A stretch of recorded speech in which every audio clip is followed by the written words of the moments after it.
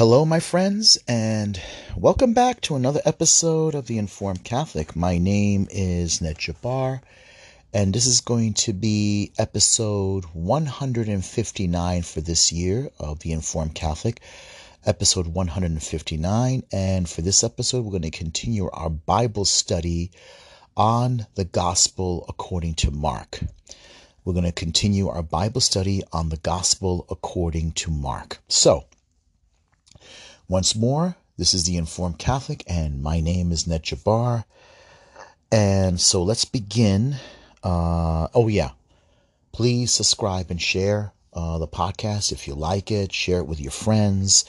I try to do the best I can. I'm a convert to the Catholic faith from Islam. Never been a practicing Muslim, but I am a Catholic now. I believe in Jesus Christ. I believe he is the Son of God. I believe he is the Savior of the world, and I believe he established a church on earth, the Catholic Church, the universal church for all mankind, to lead people into salvation. I believe it's the bride. We are members of the Bride of Christ. So, once more, please subscribe and share. So let's begin our prayer for Bible study. Let's call on the Holy Spirit. Come, O Holy Spirit, fill the hearts of your faithful and enkindle in them the fire of your love. Send forth your Spirit, and they shall be created, and you shall renew the face of the earth. Let us pray. O God, you instructed the hearts of thy faithful by the light of thy Holy Spirit. Grant us by the same Holy Spirit to have right judgment in all things and ever rejoice in his consolation. We pray all this through Christ our Lord. Amen. Glory be to God the Father, the Son, and the Holy Spirit, as it was in the beginning, is now, and ever shall be, one God, forever and ever. Amen. Holy Mary, Mother of God, Mother of our Lord, please pray for us. Saint Joseph, guardian of the Holy Family and the Church, please pray for us. Saint Jerome, Bible scholar, translator of the Bible, please pray for us. Saint Augustine, please pray for us. Saint Athanasius, please pray for us. Saint Ambrose, pray for us. In the name of the Father, Son, and Holy Spirit. Amen. Okay, so now we're going to look into John the Baptist. All right, we're going to look into John the Baptist. Now, I have a book here with notes that I made. Now, this is from one Bible commentary I picked up. It's called Come and See. You can get it on Amazon Kindle. It's not bad. It's actually quite good. John the Baptist, son of Zachariah and Elizabeth. John, his father and mother, are descendants of Aaron. Aaron, the brother of Moses, who was the first high priest of Israel. The first high priest. And Aaron had sons, and later on his sons got married and had children, and there were more sons. God blessed them with many sons. There were many sons of Aaron. And at this time, the time of the birth of John the Baptist, the high priesthood was no longer controlled by the sons of Aaron alone. It was sort of like there was a lot of revolution. This goes back to the time of the Maccabees, and later on the Maccabees would come into power, and they themselves, I believe, were of Levite. See, there's a tribe of Levi, and there are many Levites, and others who were members of the Levites were sort of like deacons or subdeacons or, secondary priests, let's put it that way. And then you have the sons of Aaron, and that was broken up into orders. But by a certain point, other Levites took over the priesthood. In the time of the Maccabees, there was a lot of heresy. And as whenever you have human beings, nothing human is going to be surprising, as someone said once. It's not going to be shocking. What human beings do, and corruption, like it happens in political corruption, same thing happens inside the church. It's interesting how people can tolerate political corruption far more than they can tolerate, like they have less tolerance for religious corruption. They for some reason, it's interesting, even for people who don't believe in God. And I guess maybe for some reason they don't separate the dignity of God from the lack of impeccability of a religious person. Let's say who holds that office, say a priest or a bishop or a pope. It shouldn't surprise people. But they use their hatred for the church and religion to mask their own guilt, I believe it's psychological. It's deeply psychological, because hatred for the church, I mean, that's what happened during the Reformation, right? It's like they thought that they can tolerate scandal within the Reformation, but they can't tolerate scandal. And I'm not saying tolerance like in a way like just accept it, deal with it. No, I mean by, in a sense, you have to expect it. You have to expect that there is going to be bad people. There's going to be wolves in sheep's clothing. If you know political corruption is going to happen, and if you know corruption within, let's say, a royal family, scandal within a royal family can happen. If you know there can be corruption in the military or corruption in a corporation, people are not as scandalized by it. But when it comes to religion, they react more shockingly. When it comes to a religious institution or any religious institution, they're not shocked. Sexual, oh boy, it's even worse. It's even worse because for some, it's just that they want to use it for a way to destroy the church.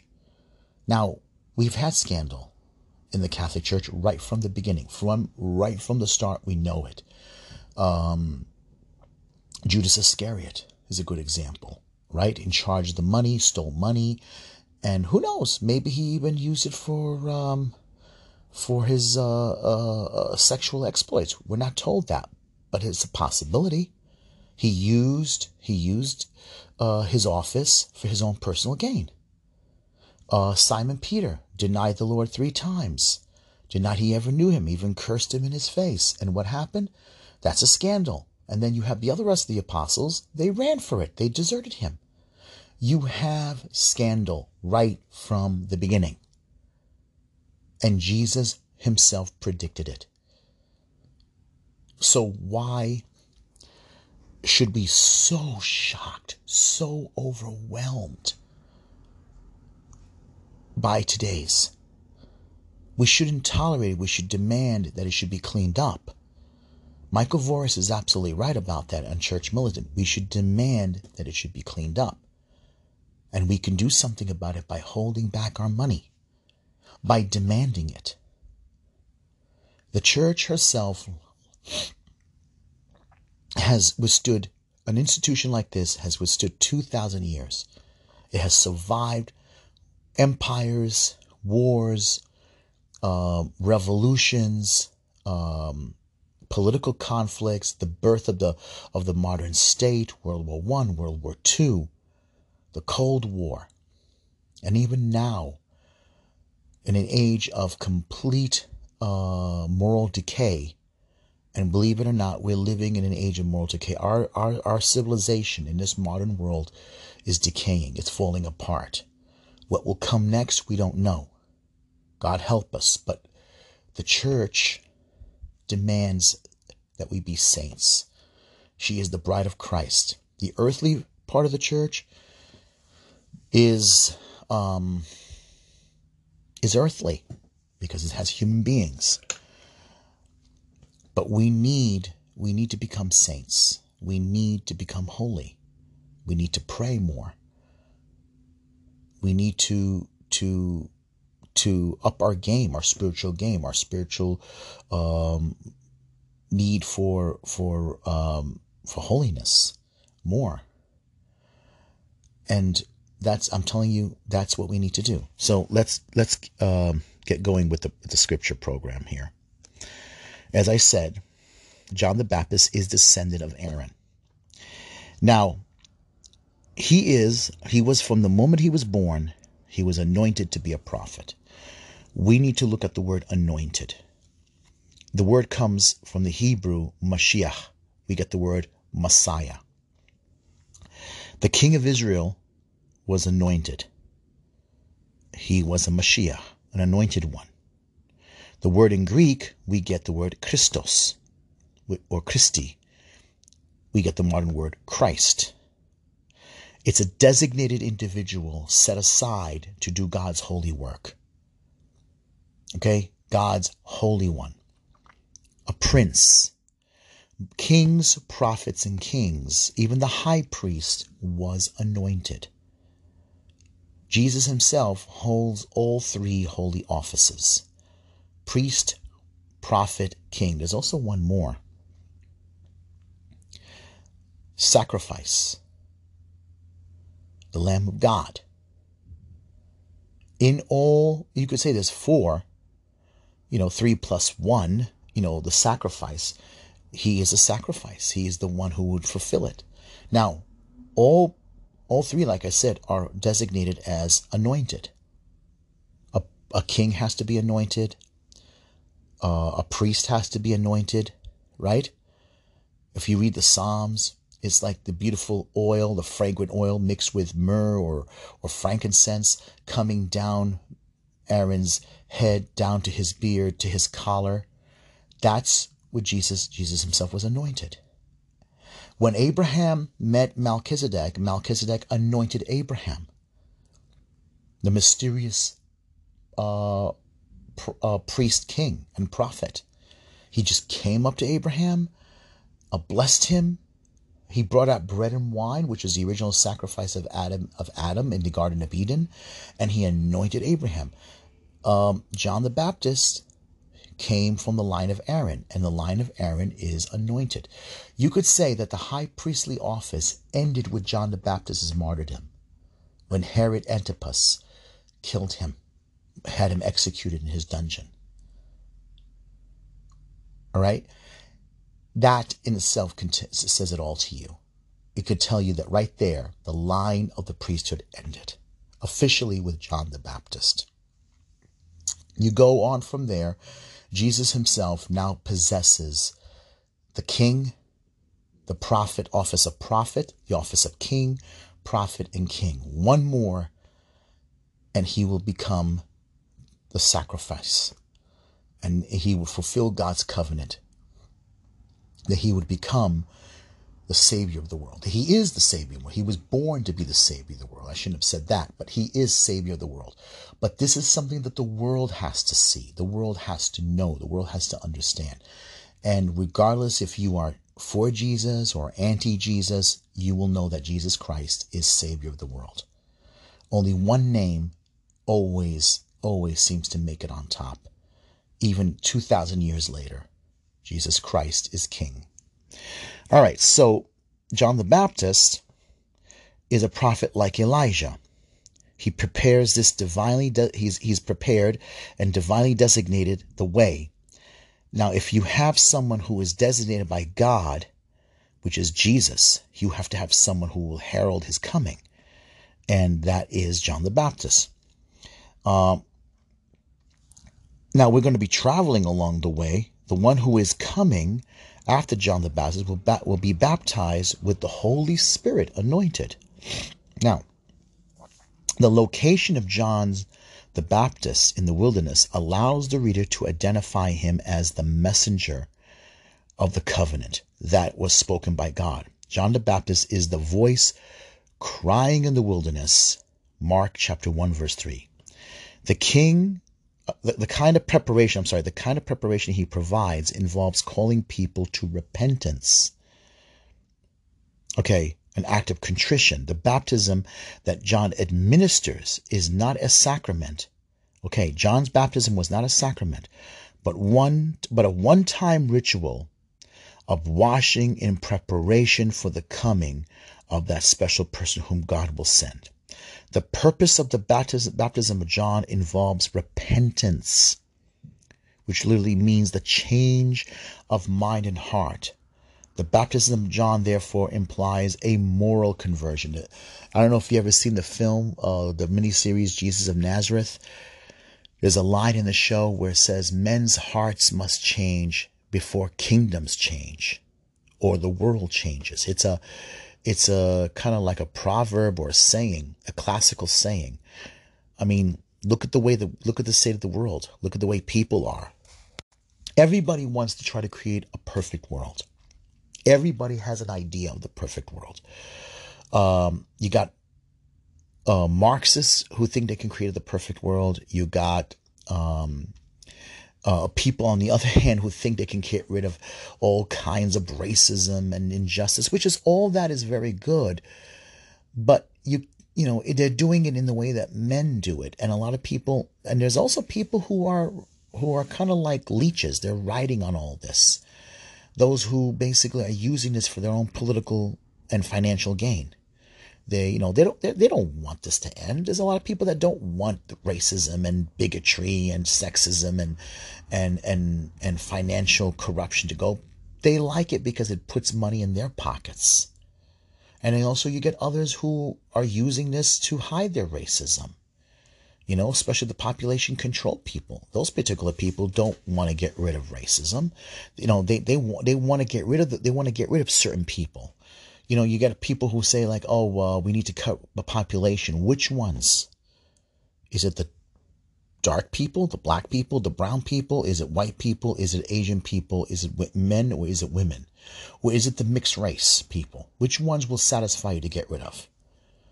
They hide behind it. They're very sinister.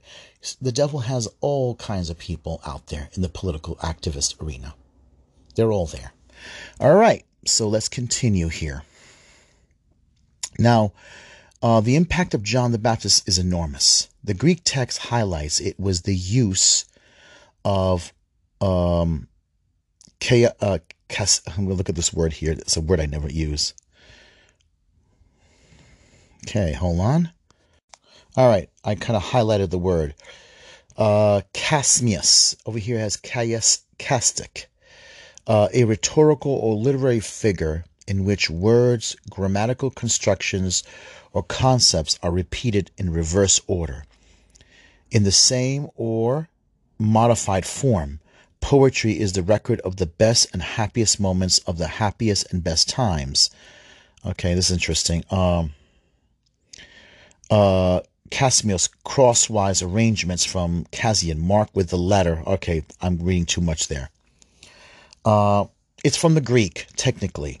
It's a reversal of grammatical construction of structure, successive phrases. All right, let's just see if we understand it.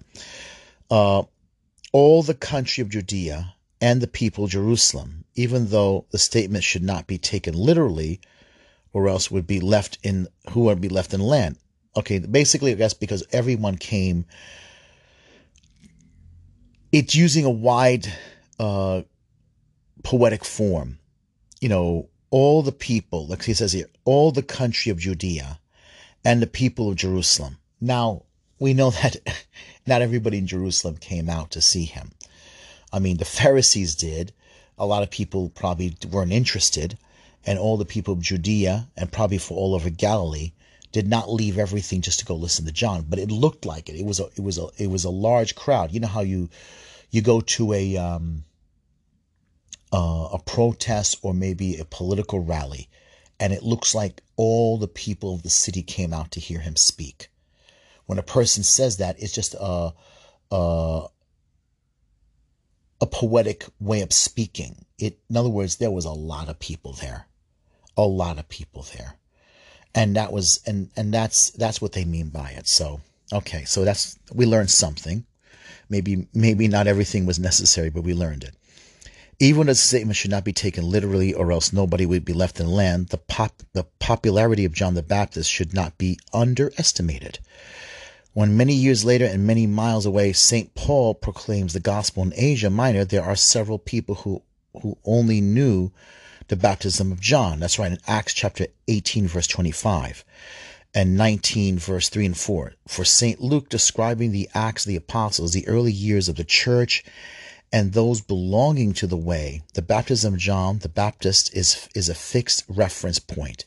Acts chapter 10, verse 37 and 13, verse 24. So we're going over here about John the Baptist, his background, and in order to understand how important he is.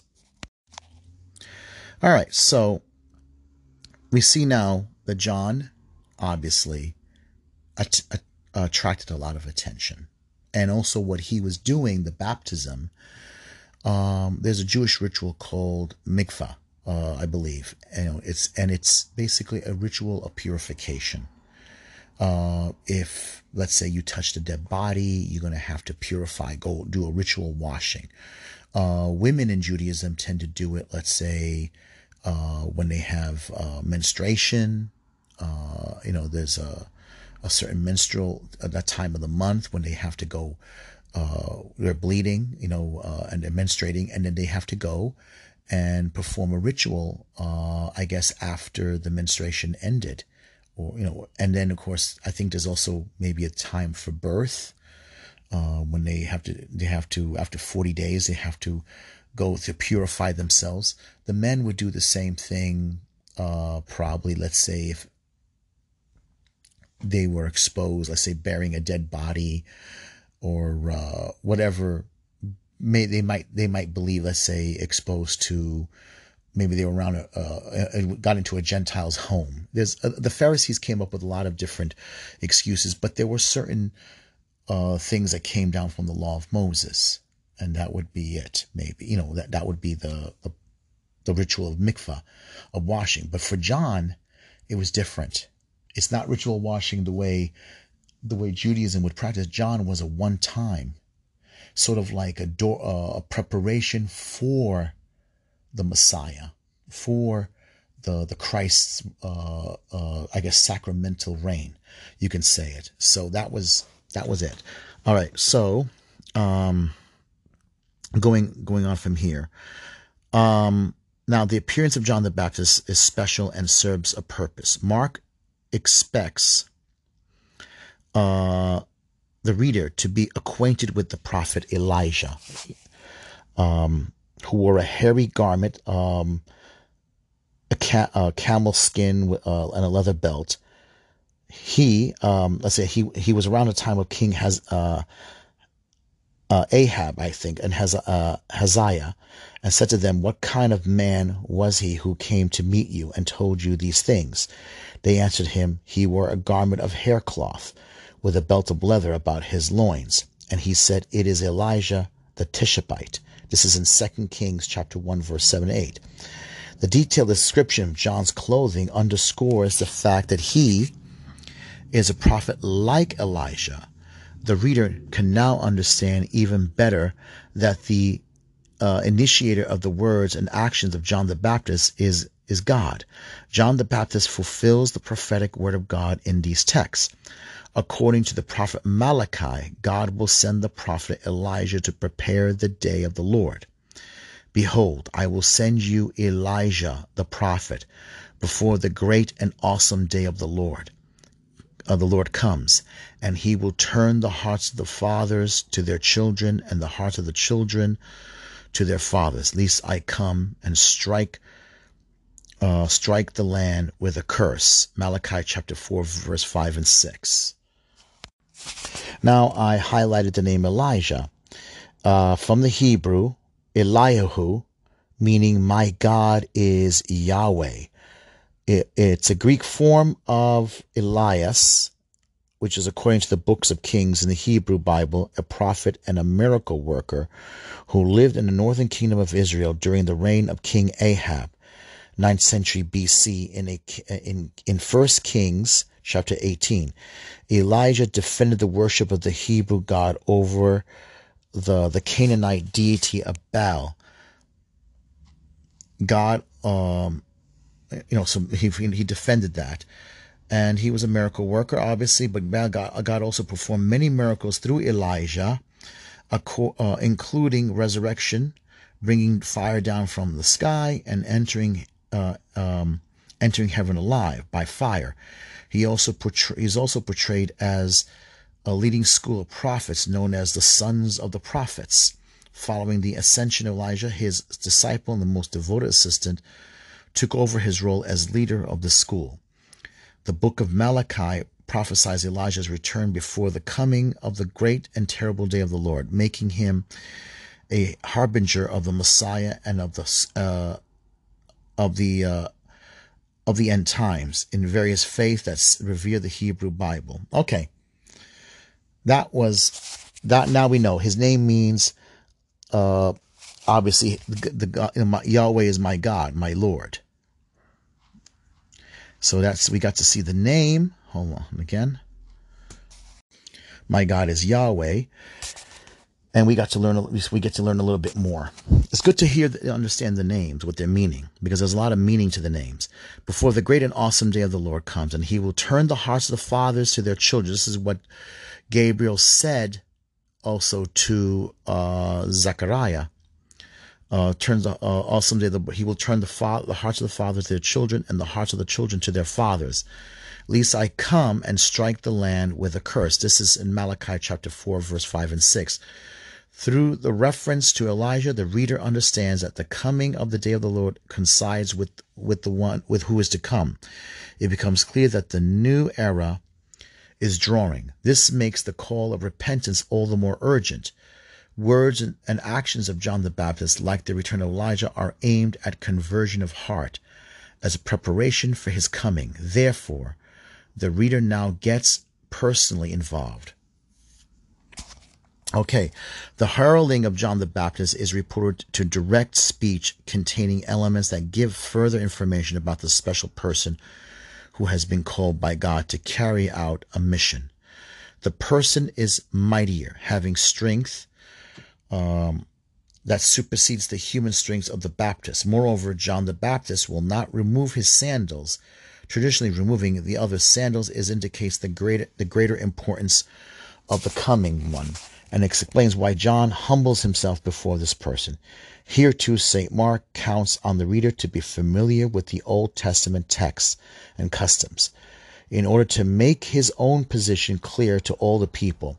The Baptist refers to a special law, a well-known custom in Israel, the Levirate law, which involves the removal of sandals as the official confirmation. In ancient Israel, when a man died without offspring, his next of kin was bound to marry the widow and raise the family for the deceased, so that his name would not be blotted out in Israel and could be perpetuated on his piece of promised land. This provision might ensure that the promised land would never fall into foreign hands.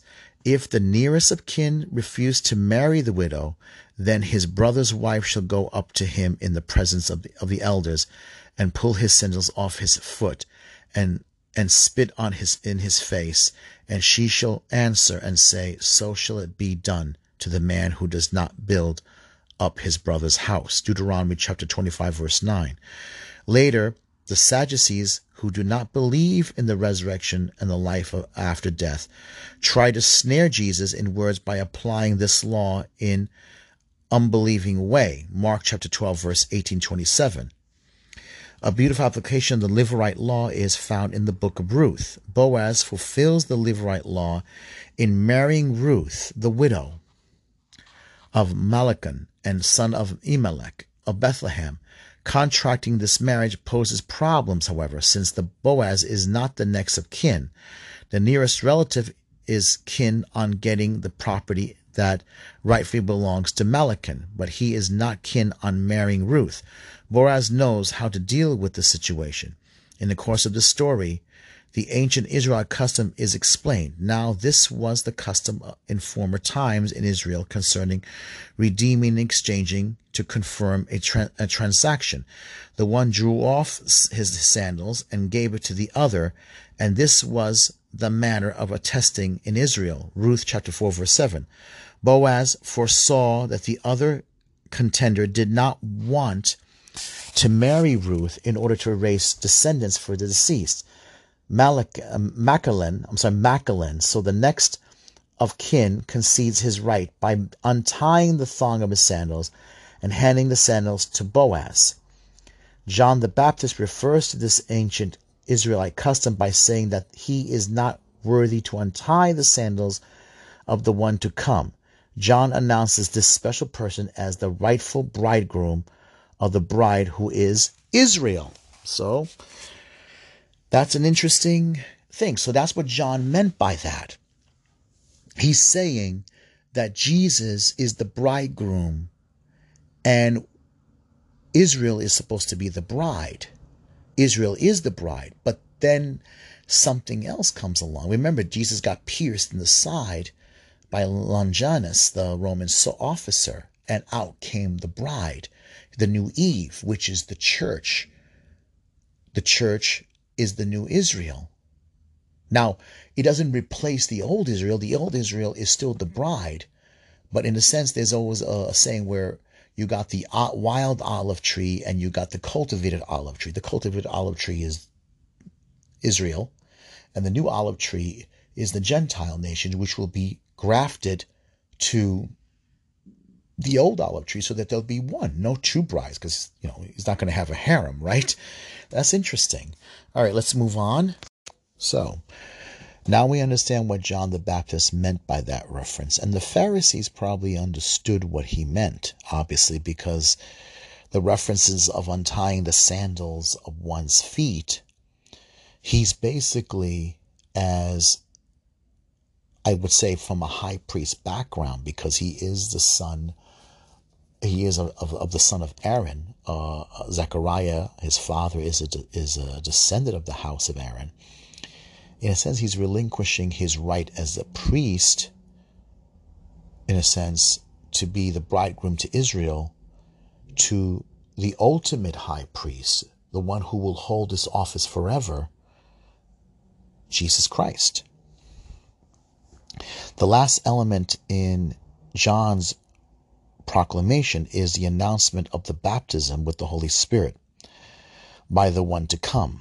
This statement is personally addressed to the people.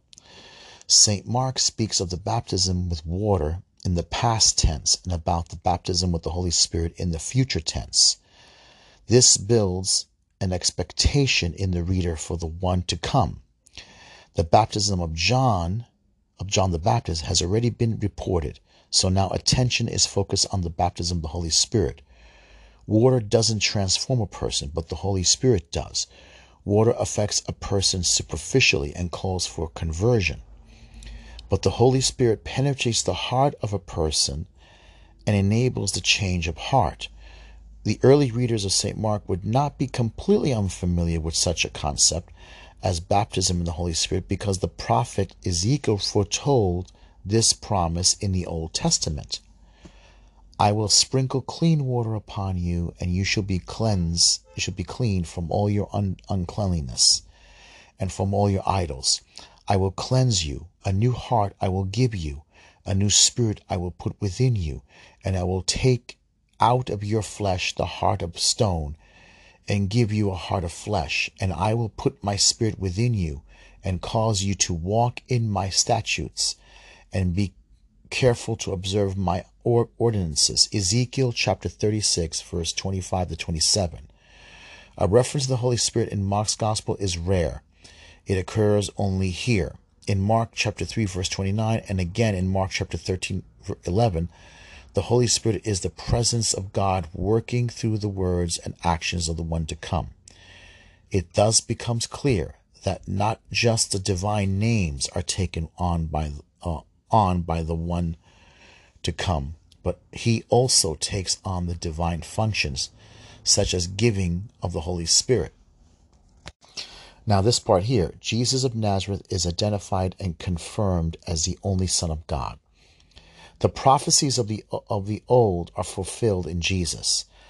A rather solemn Old Testament phrase, in those days, Jesus came from Nazareth of Galilee, Mark chapter 1, verse 9, introduces Jesus into the gospel. A real introduction is not necessary since the opening verse of the gospel already identified Jesus as the Christ, the Son of God. Here only a geographical detail is added. Jesus comes from the little-known town of Nazareth, which is further specified as being located in Galilee.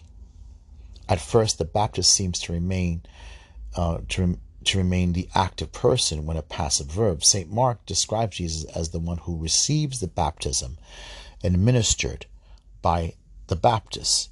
John, a man of God, acting on behalf of God, now fades away from the narrative. Here, Jesus and God the Father initiate the action. The baptism submerges Jesus into the water, but when Jesus comes up from the water, Mark narrates a series of events in which a divine sign comes down upon Jesus. It is Jesus who sees. He has a vision and sees the heavens torn open and the Spirit descending upon him. In the worldview in which God dwells above the firmament and human history happens below, the tearing open of the heavens indicates that a top-down communication is going to take place. At this point, the Baptist disappears and the event is described through the eyes of Jesus. The Spirit descending upon Jesus fulfills the promise of the gift of the Spirit at the new creation as announced by the prophets, especially Isaiah. Isaiah chapter 11 verse 1 and 3. Isaiah chapter 42 verse 1-5. Isaiah 61 verse 1 and Isaiah 63 verse 10 and 14.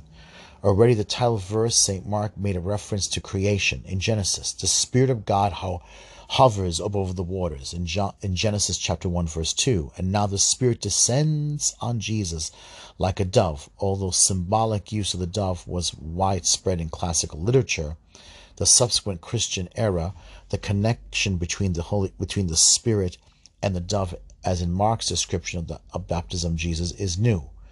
The invisible creative Spirit of God now comes down in the form of a dove, which Jesus can see. With the visual experience of the dove comes an auditory manifestation. Jesus hears the voice of God addressing him in direct speech from heaven, compared with, you are my son, Psalm 2 verse 7.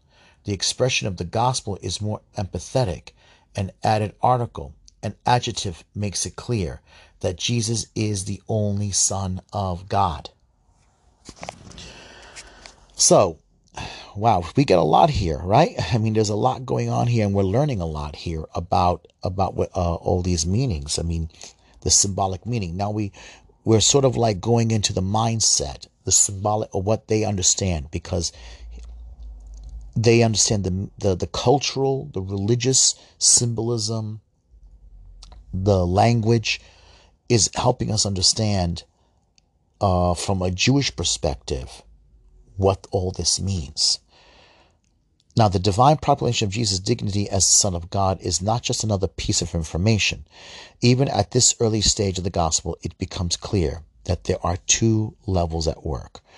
On the horizontal level, the plan of the people of God, Jesus is the Messiah, the Christ. This only possible because of his relationship with God as beloved Son, which is the vertical dimension. What remains unclear is why Jesus is well loved by God and how he acts out of his messiahship. The prologue ends rather abruptly, and this indicates that there will be a surprise for the reader. In the end, the horizontal and vertical dimensions will inevitably result in a cross. All right, so let's start over here. Mark's Gospel, chapter 1. The beginning of the good news. The beginning of the gospel of Jesus Christ, the Son of God. It is written in the prophet Isaiah, "Behold, I am sending my messenger ahead of you. He will prepare your way." The voice of one crying out in the wilderness, "Prepare the way of the Lord, make his path straight." Hence, John the Baptist appeared in the desert, proclaiming a baptism of repentance for the forgiveness of sins. People from from the entire Judean countryside and all of the inhabitants of Jerusalem went out to him. And as they confessed their sins, they were baptized by him in the Jordan River. John was clothed in a garment of camel's hair, with a leather belt around his waist, and his food consisted of locusts and wild honey. And this was the message he proclaimed: one who is far more powerful than I am is coming after me. I am not worthy even to stoop down and loosen the straps of his sandals. I have baptized you with water, but he will baptize you with the Holy Spirit. At that time, Jesus came from Nazareth in Galilee and was baptized by John in the Jordan.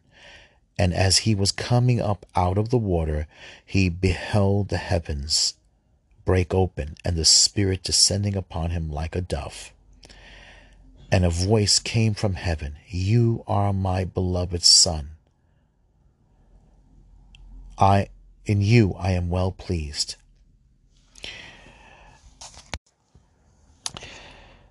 The Spirit immediately drove him out into the desert, and he remained there for 40 days, during which time he was tempted by Satan.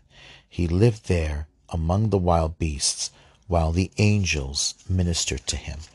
All right, this is where we're going to leave off, and we'll pick up later on. But we saw all the symbolism here, all of it. When he said, "I am not worthy to untie his sandals." And right now we understand what that means. All right, we understand that this is basically John is passing the office of the high priesthood to Jesus.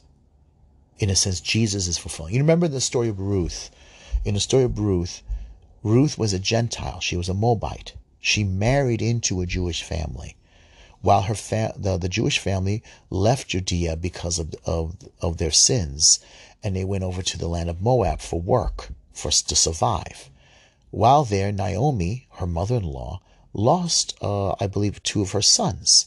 Ruth was married to one of them, right? And then she found herself a widow, but she went back home to, in a sense, Israel with Naomi, her mother. Now there, she's already incorporated into the Jewish family. But what happened was the next of kin, which is a man named Machlon, he was supposed to marry Naomi. But it appeared, I don't know, some kind of confusion. I can't remember everything in the story, but Boaz wanted him to relinquish his right. So he had to untie and loosen his sandals so that Boaz can step in and father children in place of his cousin or his next of kin. In a sense, Israel, John is relinquishing his rights, John the Baptist, as high priest, and passing down the office of the high priesthood in a human way to Jesus. And the Pharisees understood what that meant. John was also acknowledging his office of high priesthood, being a descendant of Aaron. And so Caiaphas and Annas, who were Levites but not descendants of Aaron, held that particular office, and they held it very jealously. There was a lot of talk about them that they didn't have right to that high priesthood. But it's very interesting. So I'm going to end it here. Let's read the closing prayer. Let me not, O Lord, be puffed up with worldly wisdom, which passes away, but grant me that love which never abates, so I may not choose to know anything among men but Jesus and him crucified. I beseech you, loving Jesus, that as you have graciously given me the grace to drink in with delight the words of your knowledge, so mercifully grant me to attain one day to you, the fountain of all wisdom, and to appear forever before thy face. Amen. In the name of the Father, Son, and Holy Spirit. Okay, we'll continue this another time. God bless.